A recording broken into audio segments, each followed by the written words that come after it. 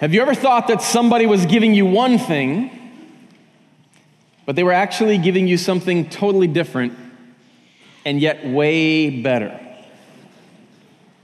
If you have your Bibles this morning, I'd love you to open up to John chapter 4. Now, before we can dive into our text, we have to understand what's happening within this story, some of the context and some of the history, to really understand how crazy and beautiful and amazing this story actually is. You see, Jesus, John tells us, has gathered his 12 disciples. His disciples have been baptizing people, just as John the Baptist has been doing. Now, John the Baptist had gotten the attention of the Jewish religious leaders. They did not like the fact that John the Baptist had a large following, and so they had been persecuting him. And now the Jewish religious leaders are beginning to turn their eyes towards Jesus, because as Jesus begins his ministry, more and more people are beginning to flock to him, and they're afraid that he's going to become powerful. And so Jesus actually needs to leave the southern region of Judea and travel about 75 miles north up to Galilee.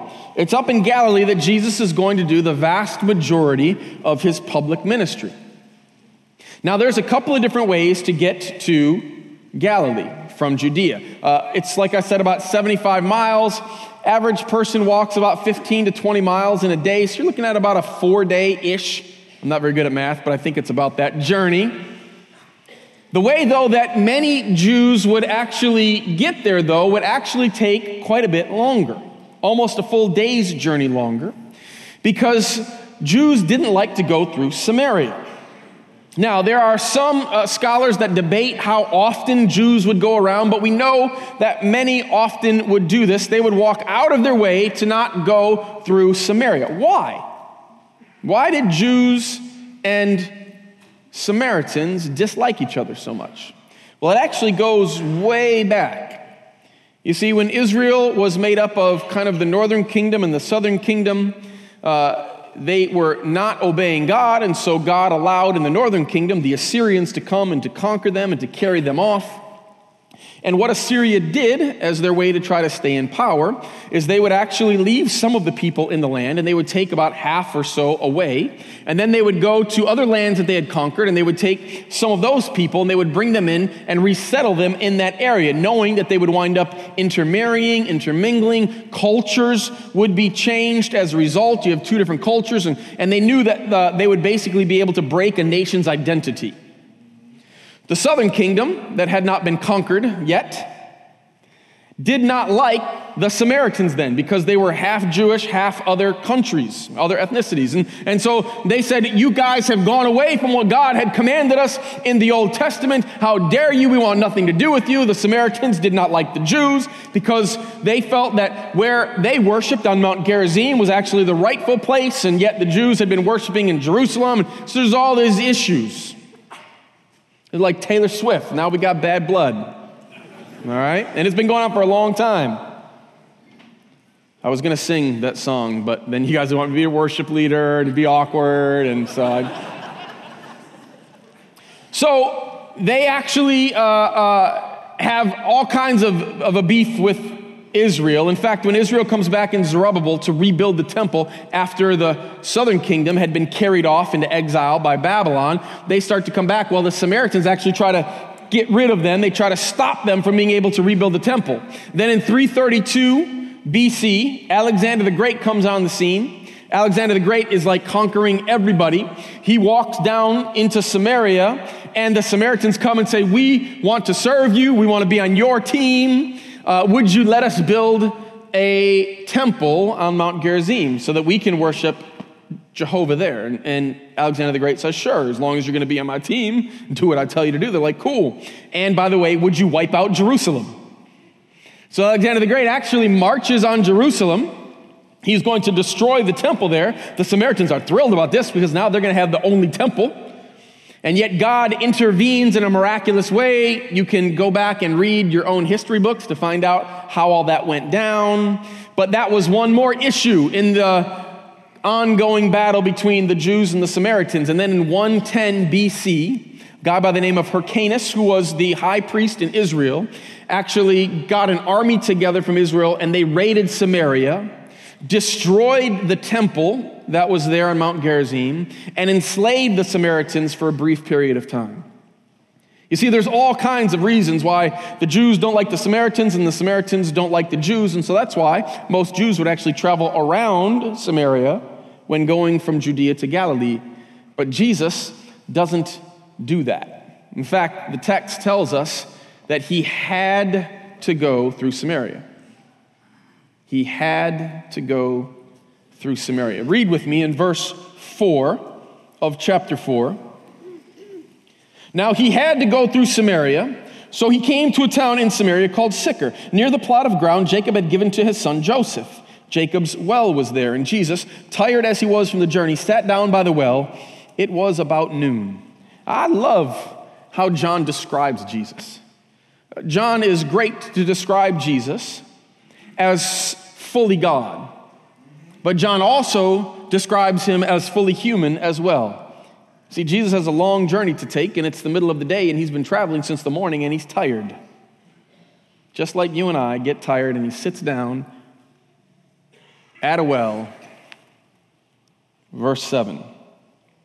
When a Samaritan woman came to draw water, Jesus said to her, "Will you give me a drink?" His disciples had gone into the town to buy food. Verse 9, the Samaritan woman said to him, "You are a Jew, and I'm a Samaritan woman. How can you ask me for a drink?" For Jews do not associate with Samaritans. This is shocking behavior. Like, we don't really get it in our culture, right? Because if I'm hanging out next to a water fountain and a lady walks up and I strike up a conversation with her and I'm like, "Hey, can you get me a drink of water?" Okay, that would be weird, all right? But me just having a conversation with a lady, that wouldn't be all that scandalous. But in this culture, men and women don't generally talk to each other, especially if you're outside of their family. And then certainly not a Jewish man to a Samaritan woman, and certainly not a Jewish holy man, which is what Jesus was. He's a rabbi, he's a teacher, he's a holy man, and he is now talking to a woman, and we are going to find out in a bit that she is a woman of disrepute. Jesus starts a conversation with her. And even she gets that this is awkward, this is weird, she's like, "Why are you talking? You're a man, and I'm like a Samaritan woman, and why are you even having this conversation with me? This isn't kosher, this isn't cool."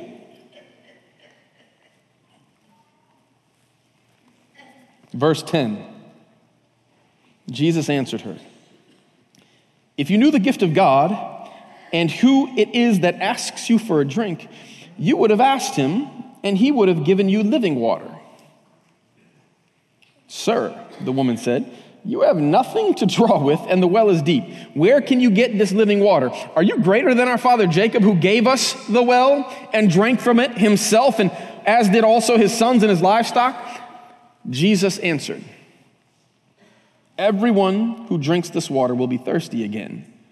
But whoever drinks the water I give them will never thirst. Indeed, the water I give them will become in them a spring of water welling up to eternal life."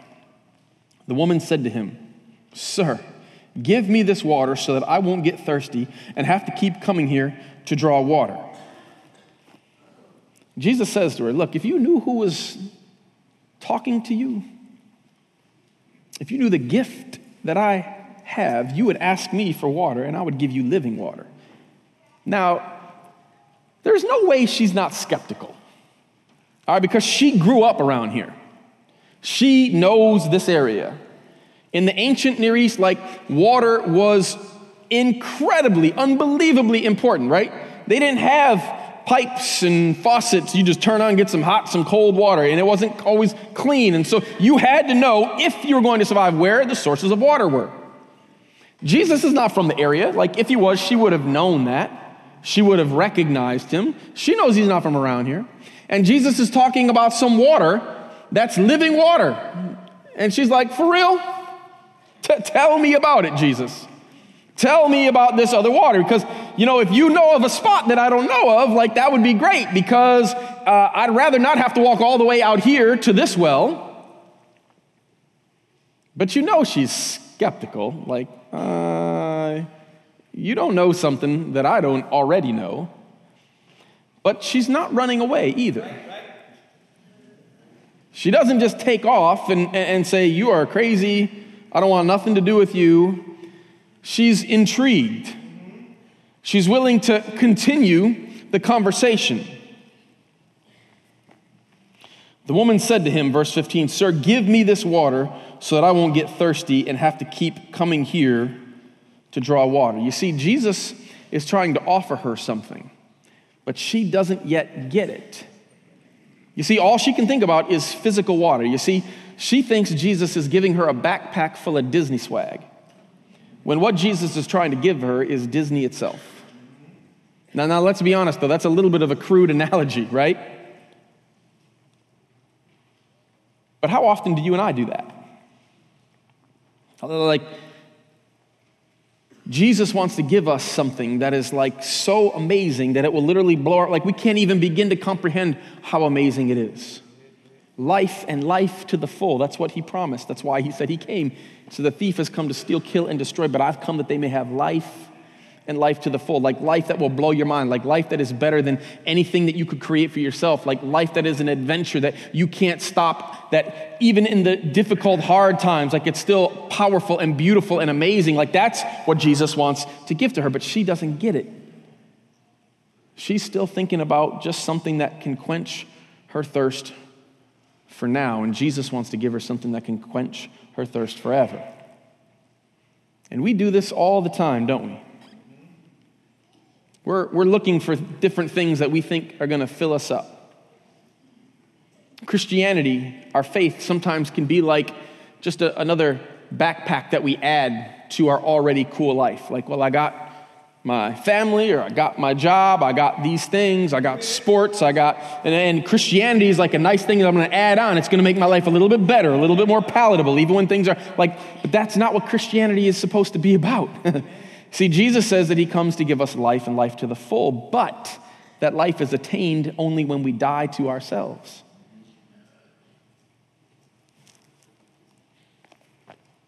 Verse 16. He told her, "Go call your husband and come back." Finally, Jesus, it's about time. Like you're breaking all these social norms, like finally are trying to be a respectable person. Go call your husband. Now, Jesus already knows the answer, but this is about to get good. Verse 17, "I have no husband," she replied. Jesus said to her, "You are right when you say you have no husband. The fact is, you have had 5 husbands, and the man you now have is not your husband. What you have just said is quite true." Dang! Like, seriously, Jesus? Like, you had to go there. Like, in the original Greek, it literally says, "Oh, snap." Like, I'm not like, that's...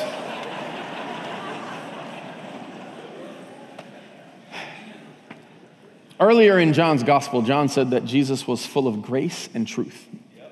Okay, now we tend to bend one way or the other, most of us. Some of us bend towards grace, some of us bend towards truth, but to follow Christ means that we are to pursue both with equal fervor, okay? And that's what Jesus does.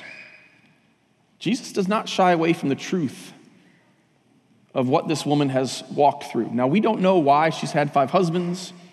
You don't know why the guy that she's shacking up with now is not her husband. My guess is she's had a hellish life.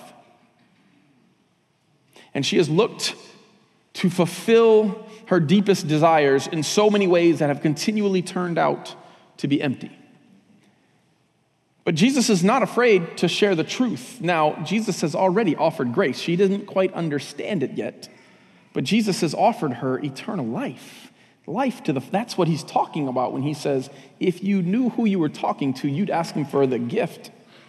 And he'd give you water that never runs out, that leads to eternal life.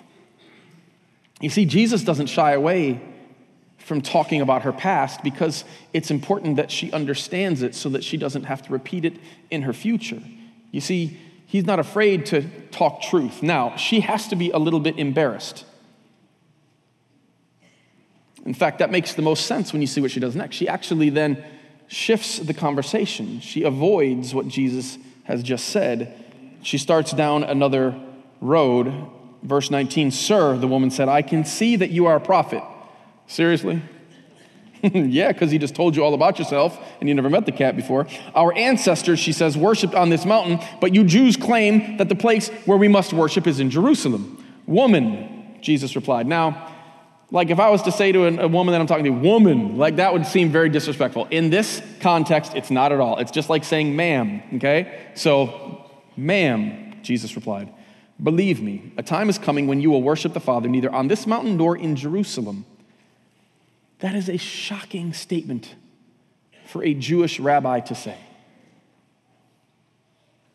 That it's not about worshiping in Jerusalem. Let's continue on verse 22. "You Samaritans worship what you do not know. We worship what we do know, for salvation is from the Jews." Again, he's not holding them back on truth here. "Yet a time is coming and has now come when the true worshipers will worship the Father in the Spirit and in truth. For they are the kind of worshipers the Father seeks. God is spirit, and his worshipers must worship in the Spirit and in truth." The woman said, "I know that Messiah, called Christ, is coming. When he comes, he will explain everything to us." Then Jesus declared, "I, the one speaking to you, I am he." You see, Jesus wants her to understand, even when she tries to shift the conversation to something else. He doesn't back away from truth. He says, look, salvation does come from the Jews. Why? Well, because salvation was standing right in front of her, and he was a Jewish man. Salvation does come from the Jews, but it's not about where you worship. You see, for so long, they thought it was, well, we worship on Mount Gerizim. Well, we worship in Jerusalem. Like, that's the rightful place. And Jesus says it's not about where you worship anymore. It's about who you worship. Jesus says, "I am he." You see, he offers her the ability to no longer worry about whether she goes to Gerizim or whether she goes to Jerusalem, if she's willing to worship God in the Spirit and in truth, in accepting Christ, in believing in who he is. Now, she goes on, verse 27. Well, she's going to go on in just a second, but this is actually a great little piece of the story that John puts in. He says, "Just then his disciples returned and were surprised to find him talking with a woman." Like, I'm telling you, like, this is hard for us to grasp, but when they came back, like, surprised would be the understatement of the century. All right, their Jewish rabbi, all right, the one that they have begun to follow, is talking to a woman by himself, nobody else around, and not just a woman, but a Samaritan woman, and not just a Samaritan woman that is of disrepute. And they're shocked. It says, "But no one asked, 'What do you want?' or 'Why are you talking with her?'" They're too afraid. Then leaving her water jar, which is another great detail that John puts in there, right? She doesn't even take her water back with her. The whole reason she came out there. She leaves, she walks away, she goes back. The woman went back to town and said to the people, "Come, see a man who told me everything I ever did. Could this be the Messiah?" They came out of the town and made their way toward him. Drop down to verse 39. Many of the Samaritans from that town believed in him because of the woman's testimony, which was simply, "He told me everything I ever did." So when the Samaritans came to him, they urged him to stay with them, and he stayed 2 days. And because of his words, many more became believers. They said to the woman, "We no longer believe just because of what you said. Now we have heard for ourselves, and we know that this man really is the Savior of the world." What did she know? Not a whole lot, really. All she knew was that this guy had told her everything that she ever knew. And when she talked about the Messiah, he said that he is the Messiah. And she believed. She believed so much so that she was willing to leave her water jar and go back to the village and tell people. Jesus had not even died on the cross and risen back to life. She didn't even know that part of the story yet. She didn't have a fully realized eschatology. I'm not even 100% sure what that means, okay? It's theological stuff. She didn't have it all locked down. She didn't know everything. But what she knew, what she had experienced, she was not unafraid to go and tell other people. And so she does. She goes and she tells them, and they come out and they listen for themselves, and they too believe. And it's not just like belief. We use belief like way too easily in America. Thank you, Don. Yeah, we do. In the Bible, when it talks about belief, it's not just something that you give mental assent to. It's actually something that you then follow through with. It's a way of living, not just a way of knowing. And they believe in that way. Samaritans, non-Jews. I mean, this is pretty scandalous if you're reading this back in 1st or 2nd century. Wow. Even Samaritans. It echoes what the angels told the shepherds when Jesus was first born. Luke chapter 2. We read this in verses 10 and 11. But the angel said to them, to these shepherds, "Do not be afraid. I bring you good news that will cause great joy for who? For all the people, even the Samaritans.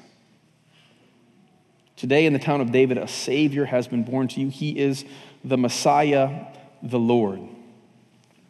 You see, John in this story does some pretty interesting things. He gives some great little details, but he also does something in the way that this woman interacts with Jesus. See, at first, she simply addresses him as a man, and then as a Jew, and then she addresses him as sir, which is a little bit better, and then she calls him a prophet, which is even a little bit better, and then she says, could this be the Messiah? And then at the very end of this story, he is being heralded, proclaimed as the Savior of the world.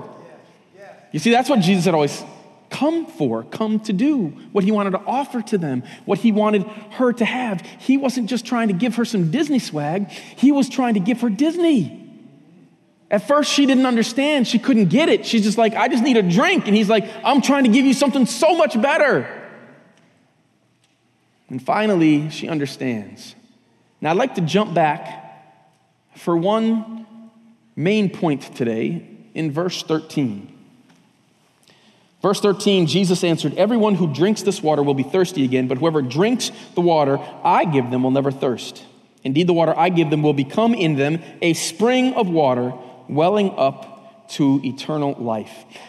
In first century Israel, you basically had two forms of water, okay? You had still water and living water. Still water was basically water that doesn't move. So a pond, a cistern. A cistern is basically like a big hole that they would dig out of the ground, and then they would divert rainwater to go down into it. The sea, like that would be called still water, okay? It doesn't move, and therefore stuff grows and it gets nasty, okay? Living water would be like a stream, a brook, a river, maybe if you could dig a well that was fed by, an underground stream, like that was living water. Living water was way better, okay? Because stuff couldn't stick in it and get stagnant and get nasty. So you got living and you've got still. When God called Brenda and I back here to Grand Rapids to plant a church, we wound up buying a home here, when was it? I guess it was like last fall. Now, when we first moved to Grand Rapids back in 2001, when I came on staff here at Calvary, we bought a house in the city. We lived downtown in Heritage Hill, and our first home in the back corner had this little garden pond, okay? Now, if I had a choice, I would not put a garden pond in any home that I ever owned, all right? There's a pain. But we had one. I was like, all right. So we tried to make it work, and raccoons and stuff would just eat any fish we put in it. But then we moved to Forest Hills, where we lived for a few years. No garden pond. Hallelujah, thank you, Jesus. Then God called us out to Holland. We bought a house down in Hamilton, garden pond. Okay, here we go again. And then God calls us back to GR, and the house we wound up buying has a garden pond.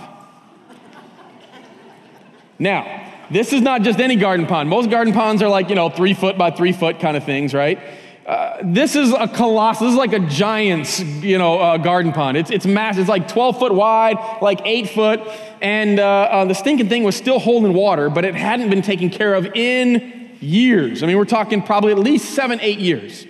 So we had got the house just before, right at the end of fall. We had a couple weeks to work on it because literally we had to gut the whole thing. Brenda and I and our 4 kids lived in the basement with a crock pot, a microwave, and a mini fridge for 4 months. Woo! We were down there, and finally spring came. We're like, all right, cool. Like, I'm going to actually try to get this pond to look nice again because it was disgusting. So I put in a pump. I started pumping water out, and it was black, thick, nasty stuff. And most ponds, they're a foot deep, maybe a foot and a half deep. I couldn't see the bottom, so I really had no idea. Well, a foot and a half, 2 feet, 3 feet. This thing is 4.5 feet deep. You can swim in this garden pond. It's crazy. But we didn't even know how deep it was because it had so much gunk and nastiness. So my mom was like, hey, I love working outside. Can I just take the first crack? I was like, you be my guest. Because it smelled. It was so gross. So she worked on it for 7 hours one day. I worked on it for another 8 hours another day. Another 3 hours after that. We removed over 30 wheelbarrows full of nasty, smelly gunk out of that thing. It was gross. We got it all out. I cleaned that thing up, and I put water in it. It was crystal clear. It was so beautiful. I was like, look at this. You can see to the bottom. And we went and got some fish. My son, Kingston, he loves fish. And so we went and we got some goldfish because we didn't want to, just basically make a beautiful breeding ground for mosquitoes. So 30 goldfish we put in there. My wife and Kai started talking the next day. They didn't think we had enough goldfish. She went and bought another 50.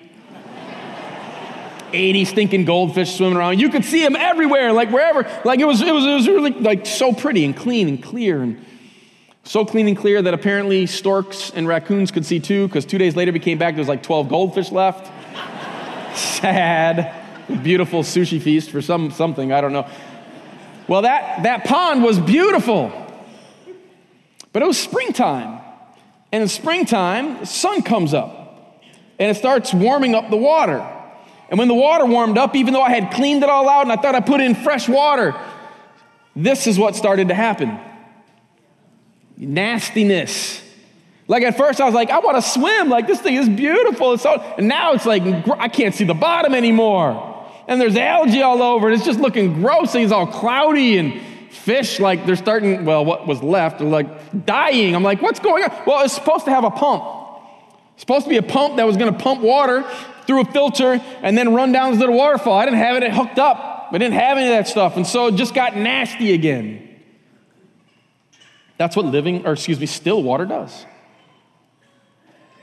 How often do we try to dig our own ponds and we think we can fill them with water and we can keep them clean and they're going to look nice and they're going to give us everything that we need, and yet every single time they fail us, don't they?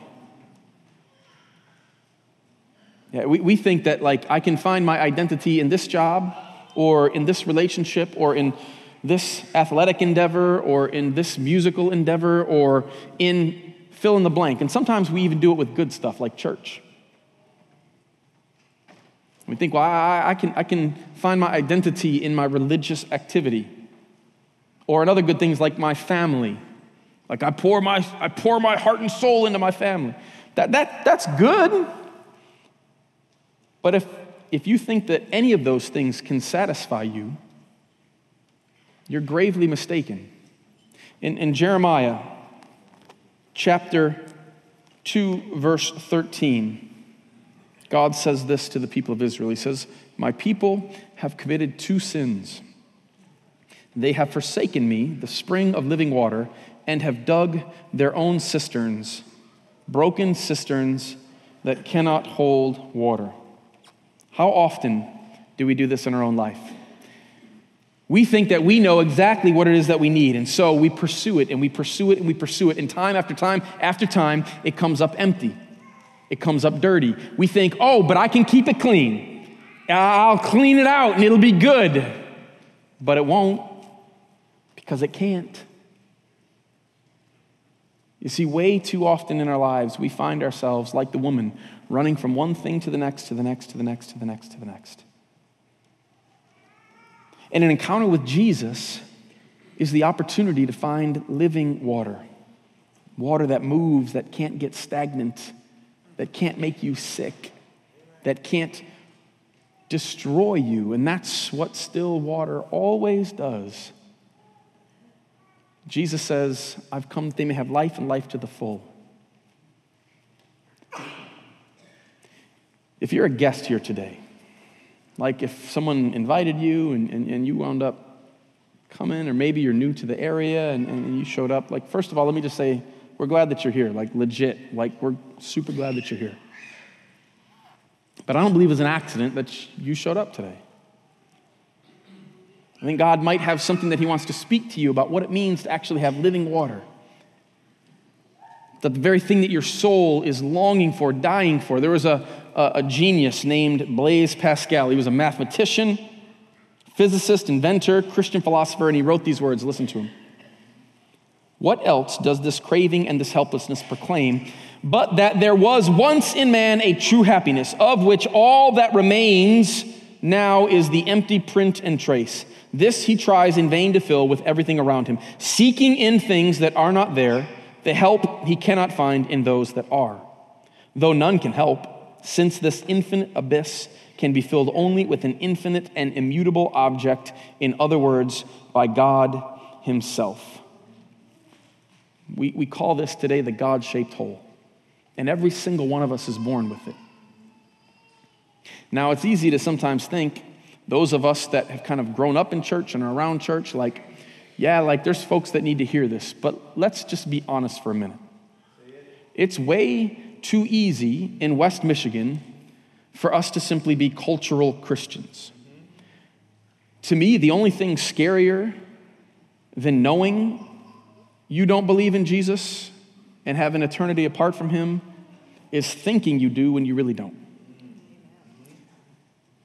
And there might be some in here today that God is speaking, and like you can feel it. You know how you can feel it? Because your head's racing, stuff's happening in your stomach, you're probably a little bit anxious, maybe even a little angry. And God's saying to you, will you stop trying to find it in all these other things? You're not going to find it in your relationships or your work or your family or even your church. It's all good stuff, religious activity, but you'll never experience life and life to the full unless you come to me and give everything. See, Jesus doesn't just want a piece of us, he wants all of us. And so right now, what I'm going to do is I just want all of you to close your eyes and bow your heads. And I'm just a guest here myself now. I still call this place home. I love it. But I simply want to offer what Jesus offered to that woman. And so if you're here today and you've been drinking from empty cisterns, running to these places, hoping that they're going to fulfill you, and you've never experienced the living water of Christ, I just simply want to give you the opportunity to respond this morning. To say, Jesus, I believe that you died in my place, that you rose back to life, and God, I want you to come in and forgive me. Take over. God, I want you and nothing else. You can have all of me. If that's you this morning and that's what you need, just raise your hand right now so I can pray for you. All right, first time, like, I want Jesus today. Thank you. Thank you. Now, maybe you've been a Christian for a long time, but for the last few months or maybe even the last few years, you've continued to look for your identity in something other than Jesus. And today you simply need to return to living water. Today you need to return and say, God, I want you. God, I'm coming back to you. You already know that you're a believer, but today you want to re-surrender. If that's you and you just say, you know what, would you pray for me? Just go ahead and raise your hand. Okay. Amen. Yep. Mm-hmm. Yes. Dear God, you are sitting here right now amongst us because, Jesus, you promised that when your body gathers together, you as the head are present. And Jesus, you are real and you are here.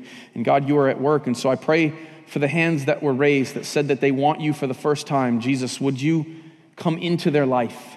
Let them experience what it means to know you as their Savior, as their King, as their leader. God, in the quietness of this moment, would you allow them to cry out to you, to invite you in, to place their trust and their faith in you. And God, for those that have maybe been running to empty wells for the last number of months or even years that are saying, God, I want you and you alone, because they know nothing else satisfies. They've tasted it, they know. God, would you just accept them? Accept them back into your loving arms. Because that's what you do for us, a God who pursues, who never gives up. Jesus, thank you. Amen. For the rest of you, I want to leave you with 2 takeaways. You ready for this? Number 1, those of you who have the gift of living water need to bring others to meet Jesus.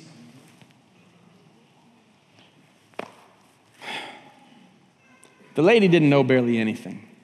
All she knew is that she had had an experience with the Messiah and she had to tell somebody. She didn't know a lot. Some of you are like, I don't know that much. What if they ask me this question or that question? Stop worrying about it.